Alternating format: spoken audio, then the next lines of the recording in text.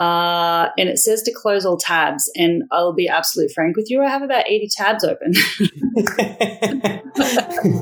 Welcome to my life.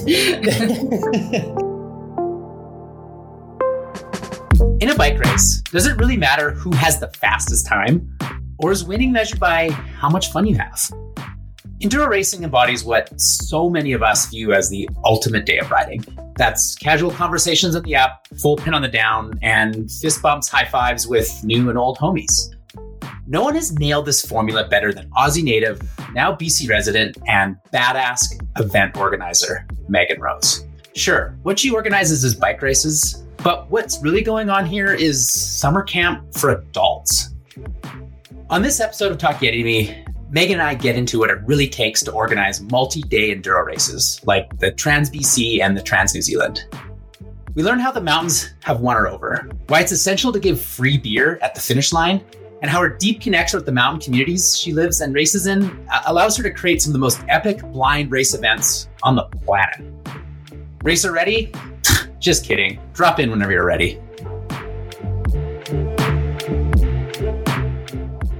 Well, I mean, I'm just excited that you have taken the time. I love how yesterday when I was texting you, it was like, so how long does this thing take? Okay, about an hour. Well, what if I put in my ear pods? Can we just do it then?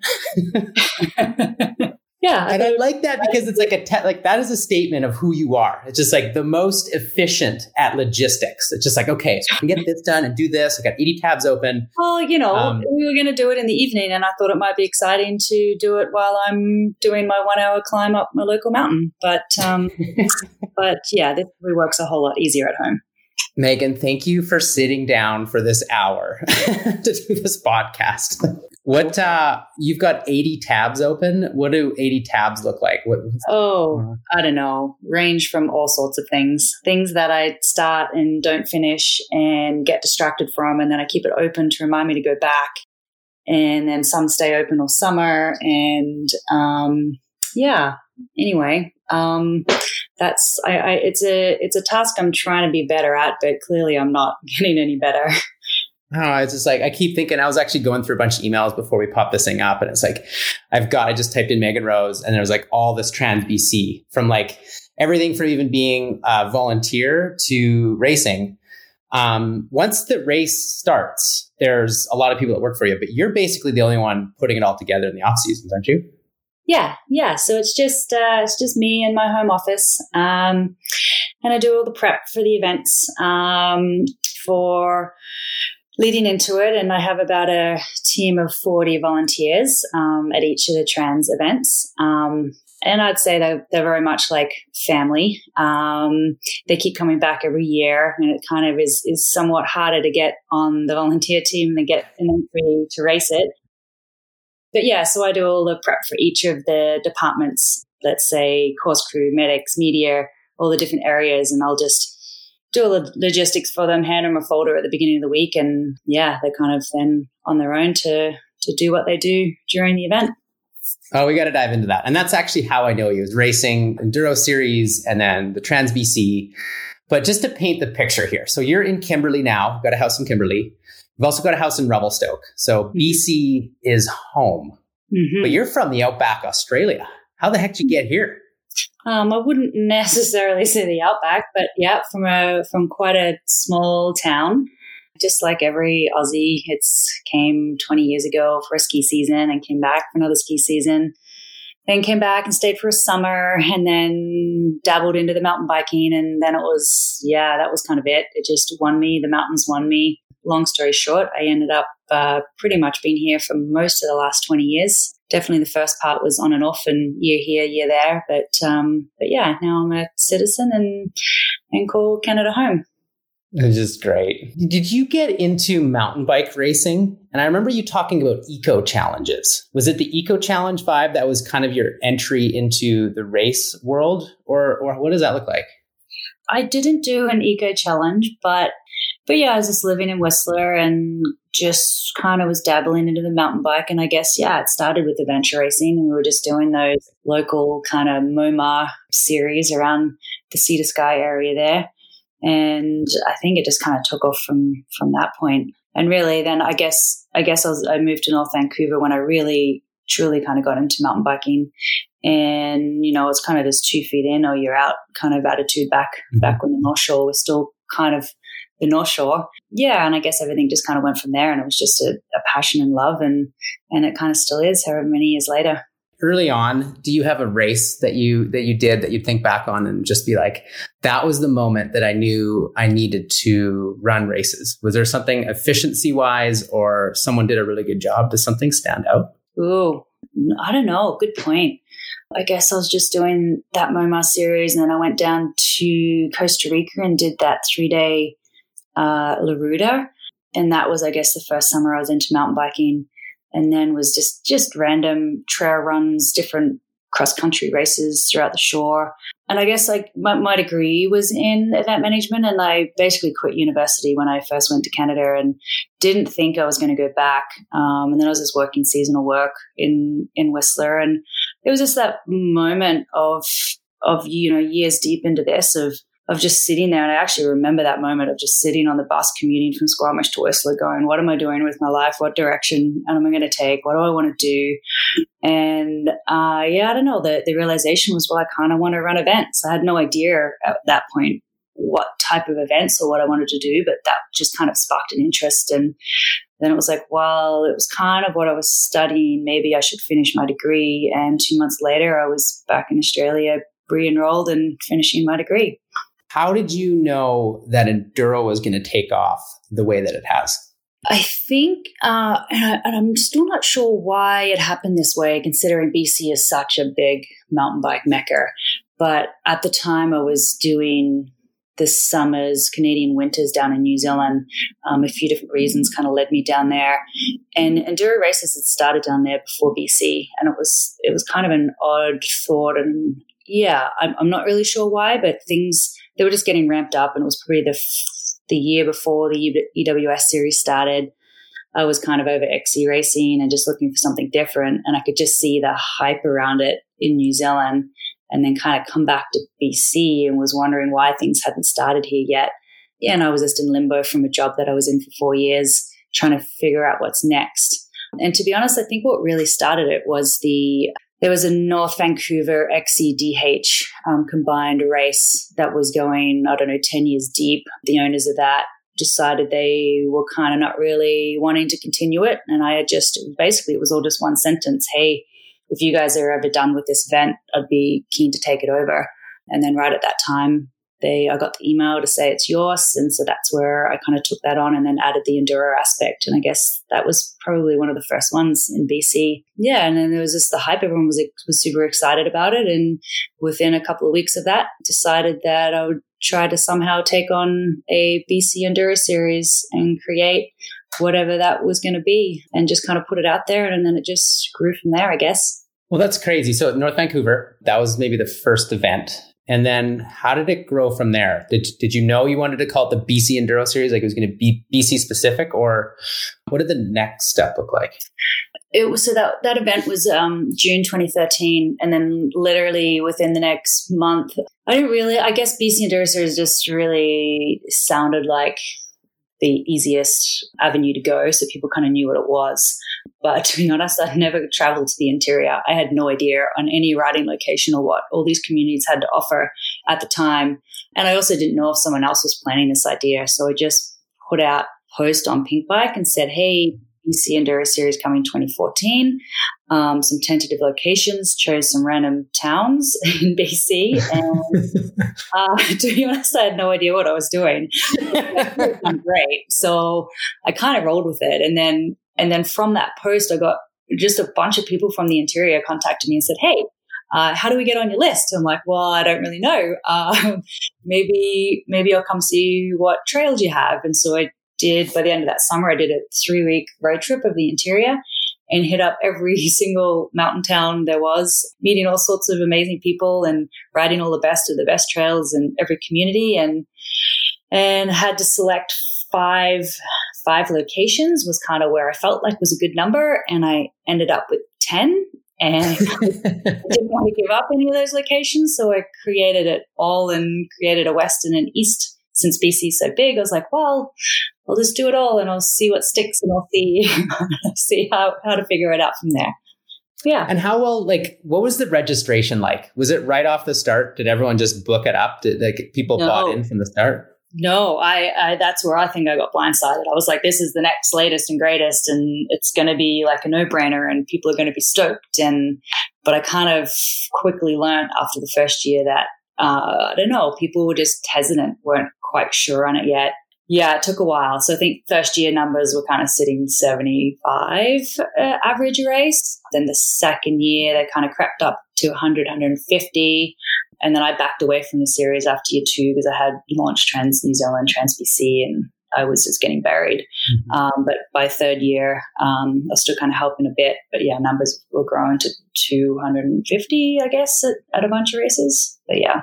Well, and also like proven concept. There's also the EWS going on. There's like that's the World Series.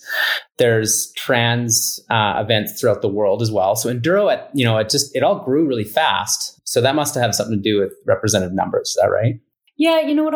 I'm not really sure because the market that I was after was really just the grassroots. I wasn't looking for people that were looking to travel to EWS races or national type level. I was just looking for those people that wanted to come out, ride a new location, drink some beer, meet some new friends. So that was kind of always the market that I wanted to try to hit. Just provide the opportunity for people to travel somewhere new and just have a good time. Yeah. I told myself that I was going to crack a beer as soon as you actually brought up the word beer. So. I know. Cheers. I got one too. Oh, nice. That's what we're supposed to be doing at Talk Yeti, drinking beers. Anyway, that was it. That was part of the contract. I think it was like, we expect you to drink beers. I want to paint this picture though, because this is where I got to know you. And it was like, this was the vibe that was following you. Megan, you bought you were living in North Vancouver when this started, but you bought a travel trailer and then just traveled around BC, right? Once I realized I was taking 10 events on and not 5, I kind of realized that I was in a different town every second week. So I bought this 1992 little 18-foot travel trailer and basically loaded up and spent, I guess it was about 3 full summers on the road. Living in the travel trailer. Town, and yeah, it was a pretty wild 2 to 3 years. But how much do you think that contributed to like what you've always done a good job at is bringing the community together? And like, I can only like, that's even how I met you. You reached out to me coming through Revelstoke. You're like, yeah, I need somewhere to park my trailer for a bit. You want to go for a ride? Show me the best rides in Revelstoke. How often did that happen at these towns? That was pretty frequent, which was there were so many incredible people that we've met along the way. And that's really kind of how and why it all started, is people like yourself and people just in these communities and just excited to showcase their trails to other people and just say, hey, come, I want to show you what we have. And they're all trying to, just be proud of what they have in their communities. And I can't even begin to describe the amount of amazing people that I've met along the way and supportive. And I guess a little hesitation at the very beginning was, before the first event started, was, everything's email correspondence, and somebody probably just thinks that I'm working for this company, BC Enduro Series started, and dealing with sponsors and dealing with different community members, and there was that initial thought, and I clearly remember it driving to the first event, going, okay, so at what point are people going to see that this is just a woman, a girl running this event? Does this have a kind of a stigma of something that everyone's just expecting a guy is running it? And yeah, from the get-go, that whole thought was just washed away, because everyone could kind of see just the atmosphere around it that I was trying to create, and just trying to build this fun, kind of non-race-like series. And everyone was just willing to lend a hand and was stoked to kind of just see it come to life. And so just from the support from the very first event it's something that I'll always remember, I think. What I love what you said earlier too, there's almost more demand to get on. This is, and you referred to the Trans BC series, but it's the same thing with the Trans Enduro. The community just wanted to help you out. Like there was almost more demand to volunteer, or has that been that way from the start? I guess the volunteer aspect really came alive with the Trans New Zealand and Trans BC. Definitely there was always more than enough volunteers coming out for BC Enduro Series.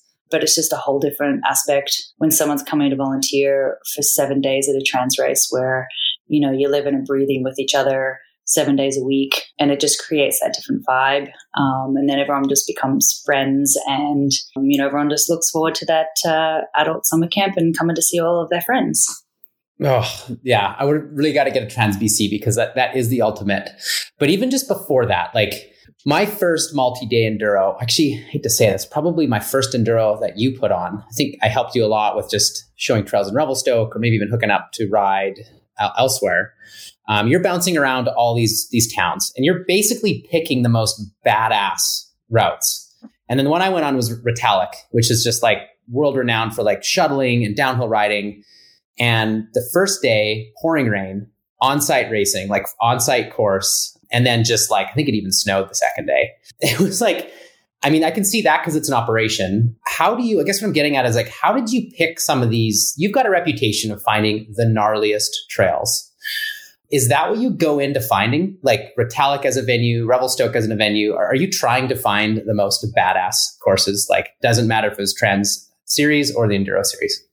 I don't know if it's necessarily about trying to find the most badass trails. It's more just stuff that I like to ride, like stuff that really gets me psyched, puts a smile on my face and just challenges me. And so I kind of just have always picked it. If I'm having an absolutely great time and this trail just stokes me, then I just feel like everyone else would get that same kind of vibe.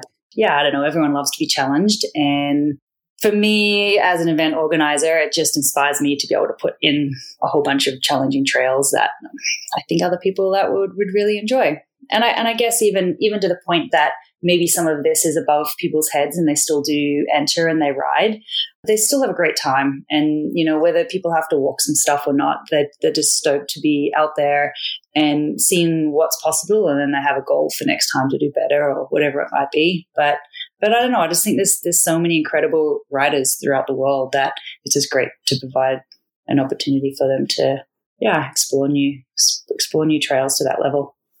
I think one of the best things you do as an event organizer, and it sounds like it's directly correlated with, how you like to ride. And I think like when a ride doesn't go well, you've got a type 2 or type 3 fun day and you're pissed off, or say at an event, you're pissed off for whatever reason. I love that your solution to it is like, give them free beer. Just like, doesn't matter what, we're going to pre-plan this. At the finish line, there's free beer. People are happy. It's going to be a positive. If they're not, here's a free beer. Where did that come about? The free beer came about, to be honest, I was at Trans Savoie helping out at their first couple of years of their event, just doing their timing. And they had a system where it was a super, super cheap beer. Like they had the beer cooler and they had a list of everyone's name on it, and you just put a little tally next to your name, and it was like $2 a beer or something. And at the end of the week, you tally up what you had and you paid for your beer. And then I kind of just took that concept and I think I did that same concept for the first year of Trans New Zealand. And then by the end of it, like the piece of paper is ripped or lost or people forget to tally. And I mean, I'm someone that absolutely hates admin. So it's kind of it's like, well, just add an extra $20, $30 to the already 2,000 plus, registration, and let's just have free beer, and there's less admin and people get stoked because they get to drink as much beer as they want at the finish line. And I don't know, it's just a win-win. And who doesn't like to drink beer?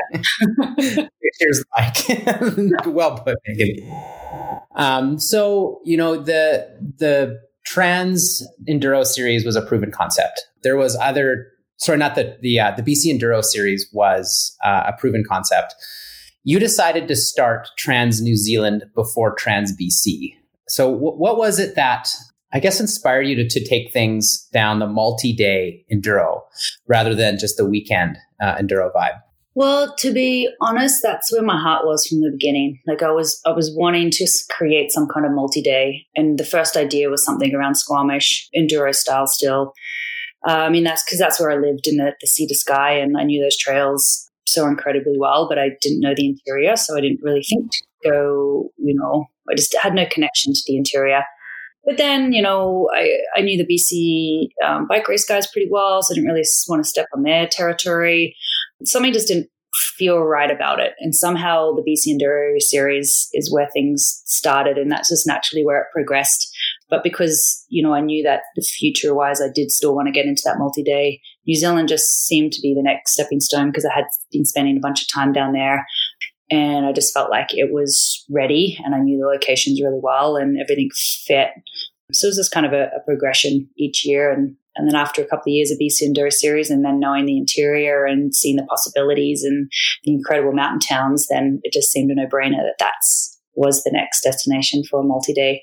So yeah, I just kind of went into that field and then passed on the BC Enduro Series to Ted Morton. Yeah, and so now I'm kind of doing where, the two trans races where I kind of initially wanted to start with anyway. And you've always chosen the interior BC. Actually, you know what? Let's start out by the first year, Trans BC. Was it just a classic BC summer? Beautiful sunny days, epic riding? Or what was the... I'm asking you this knowing what the answer is. What was the weather like? What were the logistics like first year? It probably wasn't the best weather to start the first Trans BC. And to be honest, I know that it ended up getting this reputation from the get-go that this Trans BC race was incredibly hard and the trails chosen were really challenging. But had the weather cooperated, I think it wouldn't have got that status off the get-go.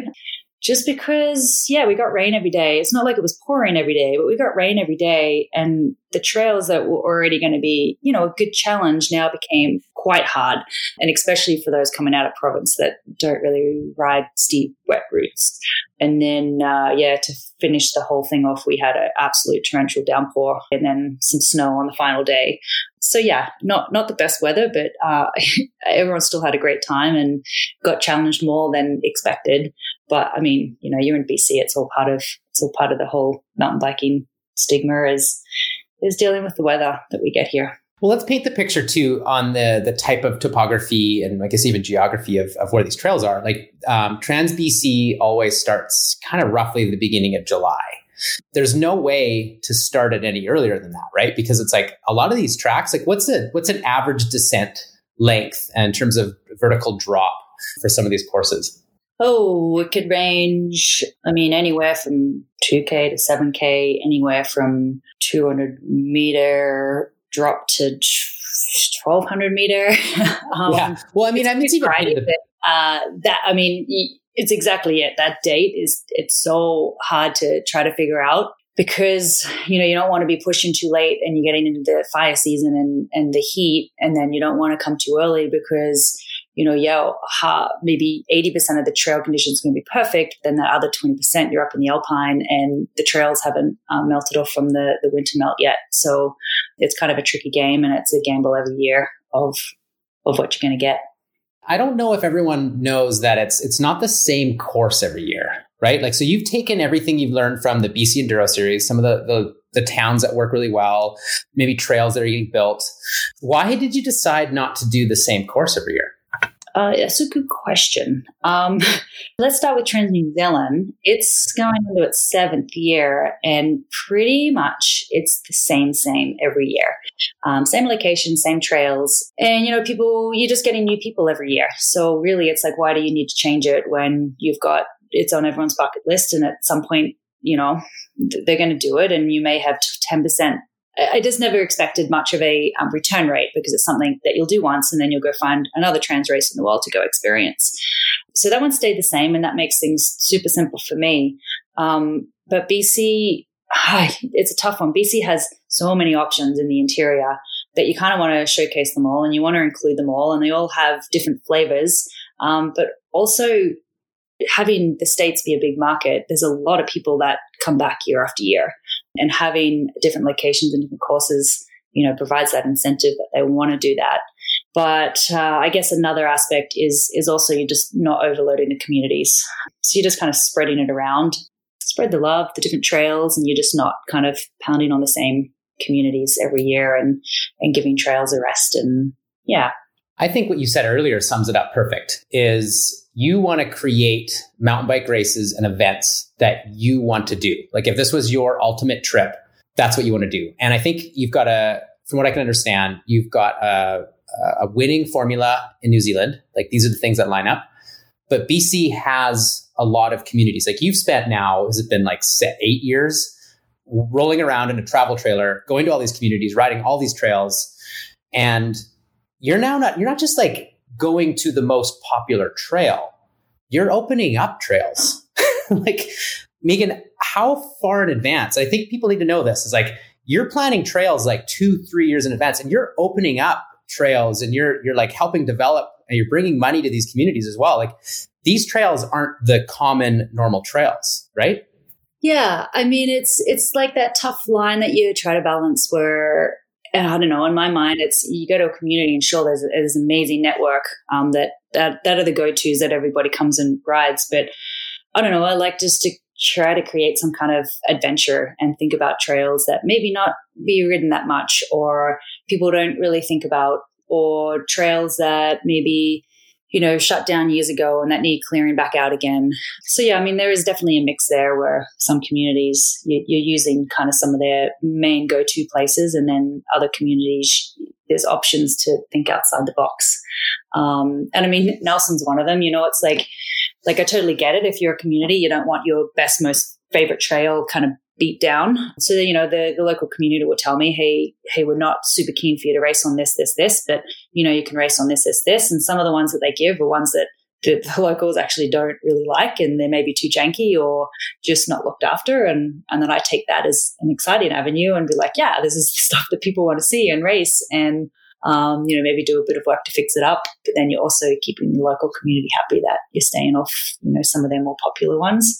So yeah, every community works different, but yeah, just always trying to be creative and thinking of just different ideas that maybe people haven't thought of before.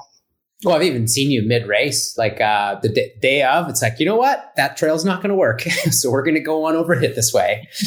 I'm sure, for the most part, you've had incredible connections with these communities. And that really does come from those first few years of traveling around with a travel trailer. At this point now, you're probably reaching out to, the first person I think of is like Panorama. Don't you have an interesting fellow in Pano that's doing some trail building with you?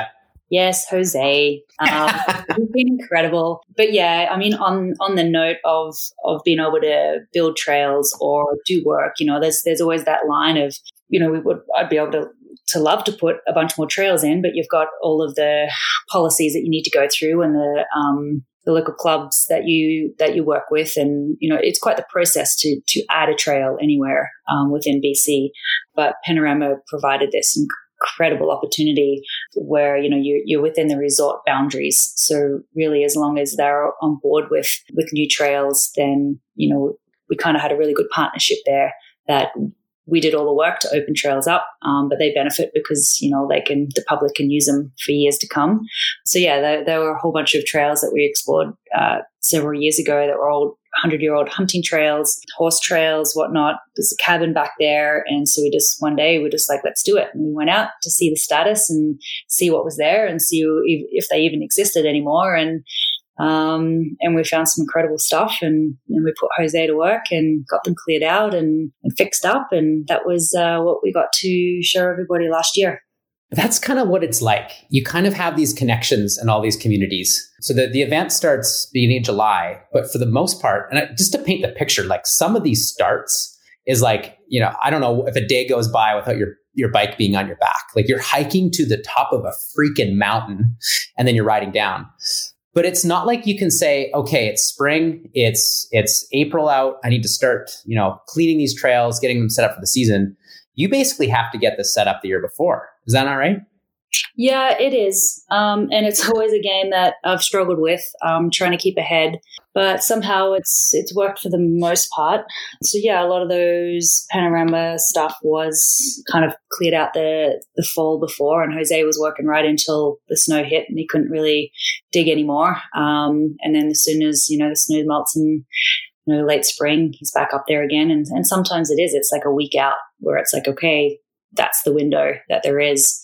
And then you get in there and do what you can. So Trans-BC has been called the world's most difficult multi-day enduro. How did that come about? Why do you think that's got that tag? I don't know. I think it just came from the first few years. And I mean, I'm not sure if that's accurate, but sure, that's what people say. And it's not something that I was ever out to try to achieve. It's just, trails chosen and what I think would excite people. And then I think what really took a spin on it is what we'd talked about before, was the weather year one that upped the ante of everything. And then year two, there were definitely some steeps thrown in there that, and some were literally decided the morning of, like Dead Dog in Golden. And I think there were just definitely a couple of key days where it was a dry, dusty conditions and some steeper avenues. And then it just got, so from there, it just kind of got its label. But I don't know. I think year 1 and 2 probably were the hardest 2 years. I don't know whether. I love how casually you're putting this. Like, what's that? Dead Dog in Golden used to have a Red Bull sponsored race called Psychosis. It used to be called the world's, I'm going to botch this, but it used to be like the world's hardest, longest downhill race. Yeah. And that's with Sam Hill showed up with this, like full downhill gear. And here, like these people had to pedal up the damn thing. So let's paint that picture correct. It was gnarly. But to be clear, people didn't have to do it. It wasn't an alternative line, or they could take the Blue Trail around. But if they chose to do it and they could ride it, they would save a good chunk of time. If they decided to take that option but couldn't ride it, like ended up, if it was too steep for them, then they would have lost a bunch of time. So it was actually quite an entertaining spin to throw on that morning, because just everyone's up there. Well, are you doing it? I don't know if you're doing it. Well, if you do it, I think I have to do it. And the tension was just building between everyone, and it was actually quite entertaining to watch. Oh yeah, you sent a couple probe riders down, being like, "Hey, what is it like? Are the conditions okay?" The conditions were primo, and it was like green light. And that's it. I think I'd called it off. I didn't even put it in the briefing. And then there were actually a bunch of local public riders riding that morning. I was like, "How's it riding?" They said, "Oh my God, it's primo." I'm like, "I gets back in." Tell everybody that it's back in. Yeah. But Megan, like, how many people that actually sign up for this race really care about their stage times? I'm asking this thinking that there's very few people that are truly like needing to save seconds here and there. Are people signing up to win this thing? No, I don't know what my guess would be. Maybe 10% really care and are going for like the top contenders. The other 90% are really there just for a good time, explore new areas, meet new people, challenge themselves, have an excuse to come ride trails of BC, and more so just have a whole week of riding organized for them where they don't have to literally do anything. I think that's the biggest thing, is just tell them an airport to fly into, and that's all they have to do and think about. And then they just get to ride their bike for the week. So I think that's probably 90% of the people, the reason that they come and do it. But this is what's so cool. And I think this is why, like, from the first time you told me about this, I'm just like, this makes so much sense. Because I was looking to travel over, I don't know, I want to explore my bike. So like, say I want to go on a vacation, I want to bring my bike. I've never been interested in hiring a guide somewhere else, because it's like, I'm a little worried that the guide and also the other people signing up aren't going to be at the level that I want to ride at, or, the trails that I want to ride. I'm hearing you basically say, when you show up to Trans BC, the guarantee is you're going to ride the best trails in those 6 days. And you're also going to ride it with people that are the same vibe as you. Like, the time doesn't seem to matter so much for people. It's like, you're going to ride the best trails in BC. That right there is a statement. BC is known throughout the world for some of the best riding. And now you can just show up and you're kind of getting the locals' knowledge. Is that how you see it? It is. Yeah. And it's kind of one of those where I kind of shot myself in the foot a little bit, because, essentially, if I wasn't doing this, I'd be going to race every other trans race in the world. Because, for one, you get to go explore a new country of trails that you've never been to before. You don't have to organize everything. You know that you're going to be riding the best trails that they've selected. And you get to basically blind race, which I think is an incredible aspect. I think it's one of my favorite things to do. So now I end up, running 2 of these, and then they clash with a whole bunch of other trans races in the world. So unfortunately, I don't get to go to a lot, but I'm slowly taking them off, being able to kind of get out there and do it myself as well. But yeah, I don't know. It's a special concept. You said blind racing. So the EWS, the World Series, is turned into, now it's like UCI sanctioned. Most of the athletes that show up for that, which are obviously the World Series, so it's pros. They land, they spend a week, they walk the course, they have one chance to pre-ride it, and then they've got this GoPro, and then they, obviously it's like a race, like a downhill race. Yes, this is only their second time to race in the EWS, but what is blind racing? How would you sum that up? Well, literally just riding a trail for the first time and going as fast as you can, as fast as you're comfortable with.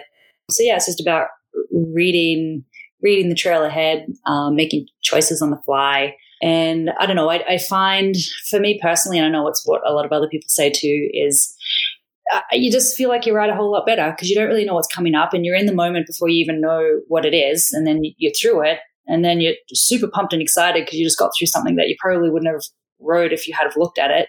But then you also know that you've got someone, dropping in behind you and you've got someone in front that you're chasing. So you just have this extra level of, adrenaline to make you to do more things than what you normally would. But, versus if you were to walk a line or pre-ride a line and look at it and you know what features are coming up, then you start to overthink things and then you're getting concerned or may not ride something because you know what it is. But I mean, if you're just reading it on the fly and as I said, you're through it before you even know, people get to the bottom of stages and they're just psyched because they just can't believe what they just rode.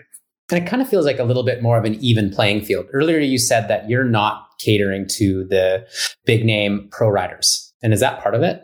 Yeah.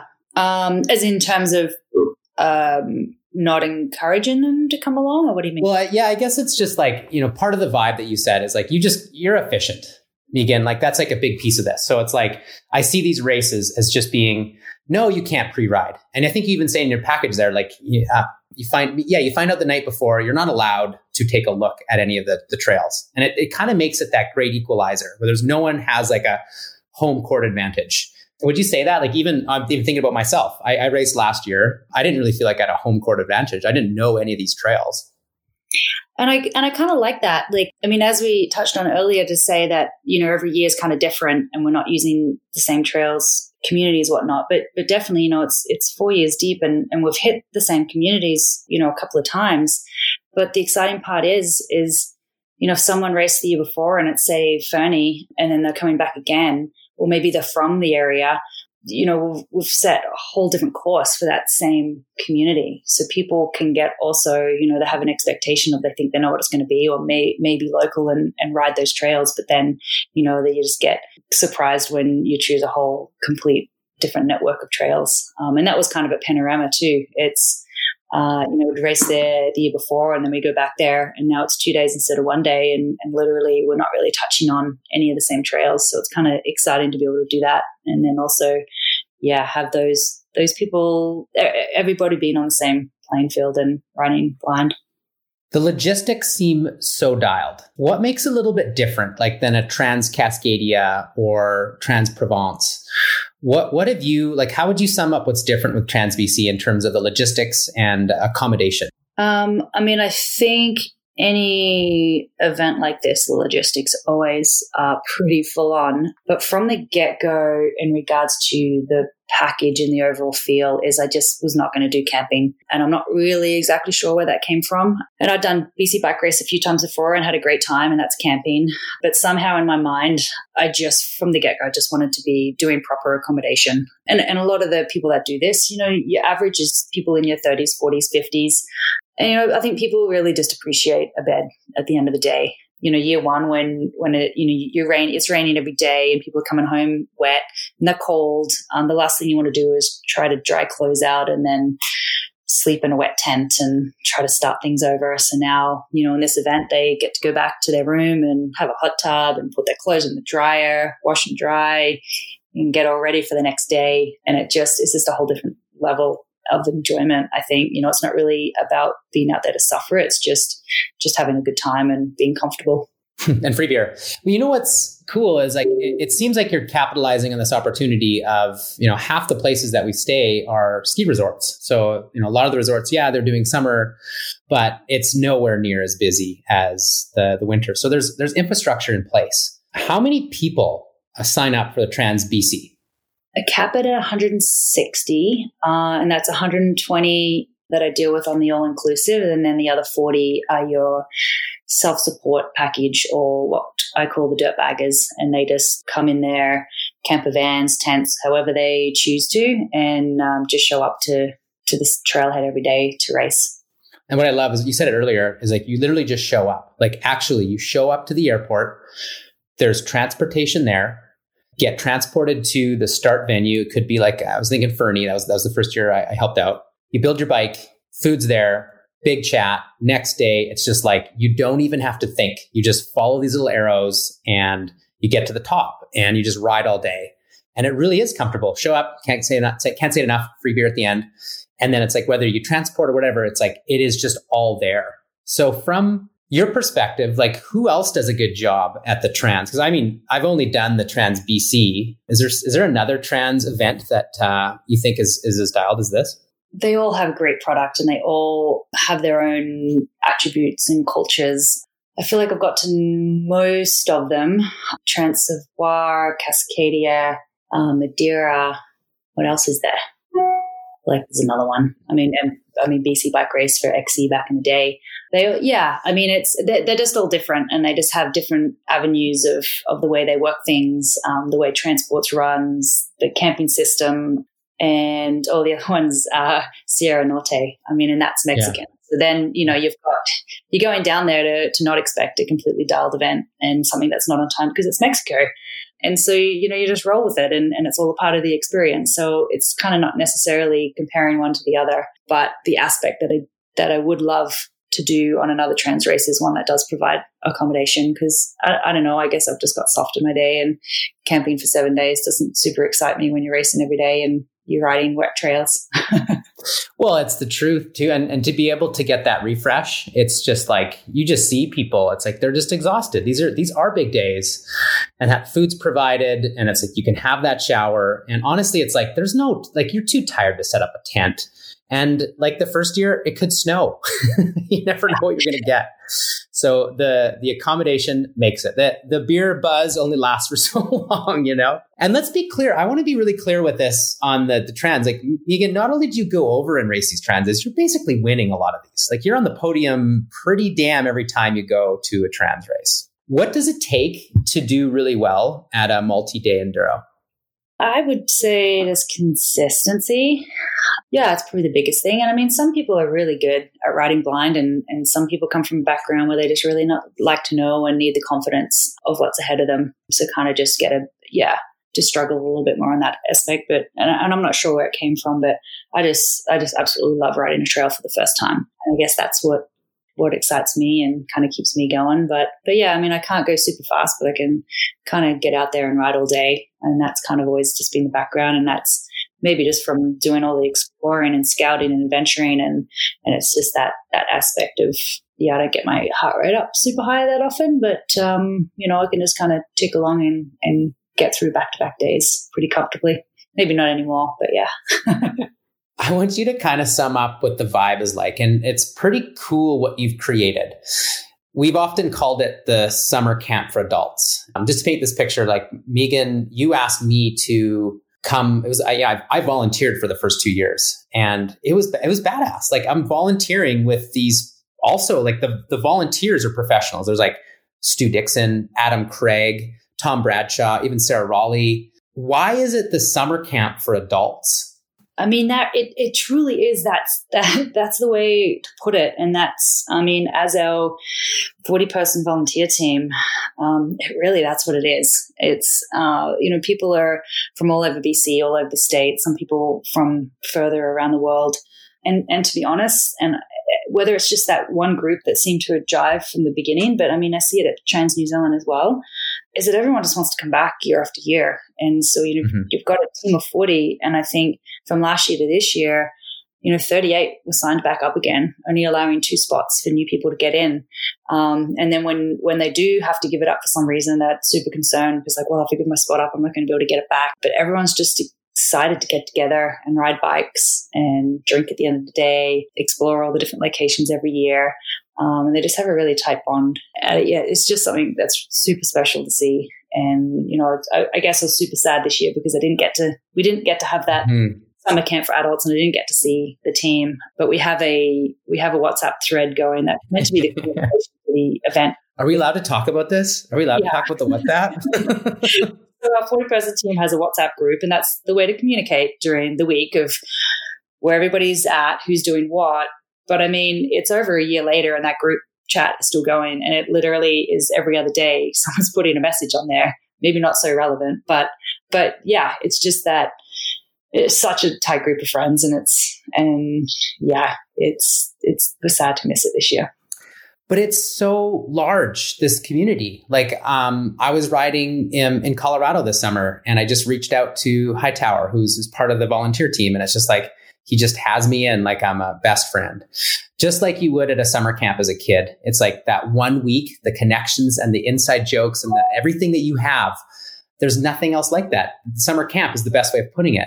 I was even stopped in Portland once where some guy's like, "Oh, it's Marty. You were the one playing that like ZZ Top song at the top of my stage. You just made my entire weekend." I was like, I didn't recognize this guy at all. How you can travel around, and it's just like, it really brings the entire like international community together. I don't see that in skiing. I don't see that in surfing. And so I'm only assuming that the energy that you've gotten from the Trans BC, the Trans New Zealand, you're going to make another Trans. So Megan, you seem to be a step ahead on all these things. Is this going to be, what do I call it? Is there a triple crown or what's next? Trans Tasmania was launched, I guess, about a month ago. But in the state of the world of COVID, we're not quite sure what that looks like just yet. Yeah, it kind of, I mean, for quite a few years, the balance of Trans New Zealand, Trans BC has been incredible. And after coming off being buried with BC Enduro Series and all of that, it was really nice trying to find a nice life balance. But somehow I got persuaded into a Tasmania idea. And yeah, here it is. I think it took about a year for me to embrace it. Definitely a lot of people were in my ear about it. So yeah, in February this year, I decided, well, you know what? I'll just go ride and see what it's like and then make a decision. And then within that week of being there, meeting all the different people and the community members and riding the trails. And within that week, I kind of flew out of there going, well, yeah, okay. So Trans Tasmania is going to be happening next year. In the past, a lot of the volunteers and athletes have done both, the New Zealand and BC. Are you going to expect that the Tasmania, you're going to see the same? In terms of volunteers, did you say, or racers? Oh, volunteers and racers. Like the racers come back year after year. On the back of my bathroom door, I have the Trans New Zealand sign-up list for the volunteer team, and there's probably about 25 on there from Trans BC and New Zealand people. But that may change. Like, it's going into what's happening for the future and COVID. I mean, we don't really know yet. So it really depends on who's going to be able to get where, and maybe it could be a whole fresh new team. And then in terms of races, it might not be open to the entire world for year one. We'll kind of seeing how this plays out. Anyone can jump online and take a look at the media to this, like what stuff, like the videos that Ben Duke does. Usually does it like the night before, or all the photos that are taken, paints a pretty good picture. But this is like me saying to the world, I live in BC. I worked as a forest firefighter for years. I helped clean some trails. I've always traveled around, and still in my backyard, you put together the best days. Sure, there was some trails, maybe one or two in the 6 days that I've ridden before, but I didn't remember it. Do you think that you can find enough people in BC and New Zealand and Australia to fill? Because this is different, right? Do you think did you think enough people get it? That this is like, even if you're from here, it is like seeing your own backyard in a new way? Good question. I guess the time will tell for over the next year.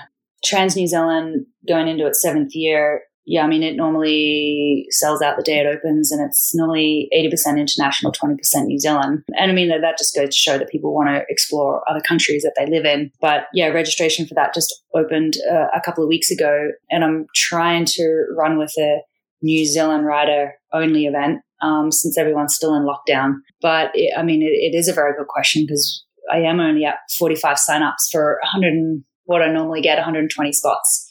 So now it's a matter of seeing each country and seeing how much people want to ride within their own country, or maybe they've never thought about it before, but now we need to start making ways for them to think about reasons to do it. And then opening up Trans Australia at this point, it may be Australian only, but I have, ironically, over 300 people signed up on the pre-interest list, just Australian only. So clearly that one's going to be okay.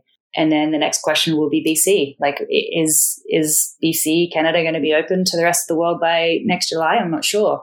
So we'll find out if we can get enough Canadians, that are interested to keep the event going. Yeah, it's definitely an unknown question.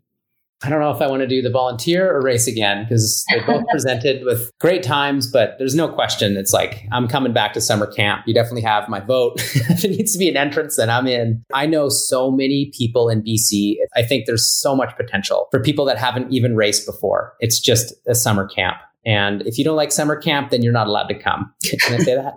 Yeah. Yeah. So now we've got 3. Where are you going to stop? Is it going to be Trans Colorado, or are you going to just keep going internationally here? Yeah, I'm not really sure what the idea was, but my thought was roll with all 3 for 1 or 2 years, kind of see how things play out. As I said, I don't really change things and mix it up for New Zealand. So I was just going to kind of let that fizzle out once the numbers drop, but the numbers just kind of seemed not to drop. So we'll just kind of keep rolling with it as long as people are interested in doing it. Yeah, I think at this point, if COVID allows all 3 to go ahead, then I'll just start bringing on some contract work and getting people to help out in the various countries and do some of the groundwork and kind of go from there and see what happens. Well, what do you think? If someone wins the Triple Crown of Trans, what is that? Should that be a thing? Should that be like a statement, or does that not even matter? Is this just all about you just win the most fun? Yeah, I'd thought about creating something to do with that.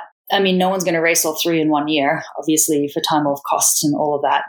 Keep track of it over the years and see who's consistent. I don't really know. Just bragging rights, really. I love that. It doesn't need to be a title. It doesn't need to be a medal. It just needs to be a good time. And that's it. I'm kind of against prize money for trans events. There's a couple that do it. And I just kind of don't really agree with the concept because it's not really about that. They don't even get real trophies at Trans New Zealand and Trans BC. I kind of be creative and I make up toilet roll holder plaques or bottle opener plaques or something that they can use, but still shows that, they finished on the podium at one of the trans races. No, I'm proud. I won a cutting board for getting second. And it's just like, I have it in my camper. And I'm like, I was rolling around Colorado. It's just like, people are like, oh yeah, Trans BC. I'm like proud. It's like, a medal. Where does that end up? In a drawer? I know, exactly. But it's like cutting board. That's with me every day. Well, Megan, it sounds like you've got 80 tabs to go on. You've got a really busy and a whole lot of uncertainty what's happening. You are also an Australian resident or citizen, so you can go to Tasmania. I think you can still go to New Zealand. So you're planning, even if the borders aren't open, right now the events are open, New Zealand and Tasmania for registration. Is that right? New Zealand is open, and it's open to New Zealanders only. And if we get enough numbers, that is pretty much a go. I just need to get into the country and do my 2-week quarantine. Exciting stuff. Then Tasmania will probably open registration in March next year for a November event. And then I guess just seeing what borders and whether that's just open to Australian only at that point or whether we can open it to the rest of the world. And then same with Trans BC. Everyone that cancelled from this year is transferred to next year. And then by about March, we'll kind of make a call to see whether we have to make that a Canadian only and refund the international riders or whether it's open for them to come. Or we're going to just start building the tunnel to the US. Yeah. Well, Megan, thanks so much for your energy you brought to the cycling community. It's amazing how much of a connector you are. Thank you for the connections. I can go anywhere in the world and have a connection from Trans BC. It's the connection we've made. And it's really cool what you've created. Megan, the wizard behind the curtain, has single-handedly put together some of the most epic days of riding right in my backyard. If you haven't had the opportunity to race one of Megan's races, I highly, highly suggest doing so, or at least get on the volunteer list. The connections that Megan has facilitated and friendships that have forged are ones that I'm thankful and stoked for. This was a fun one, you guys, and I look forward to the next one. Until next time, Yeti Nation, you know what to do. Keep her pinned. And no cool guy vibes. Not welcome.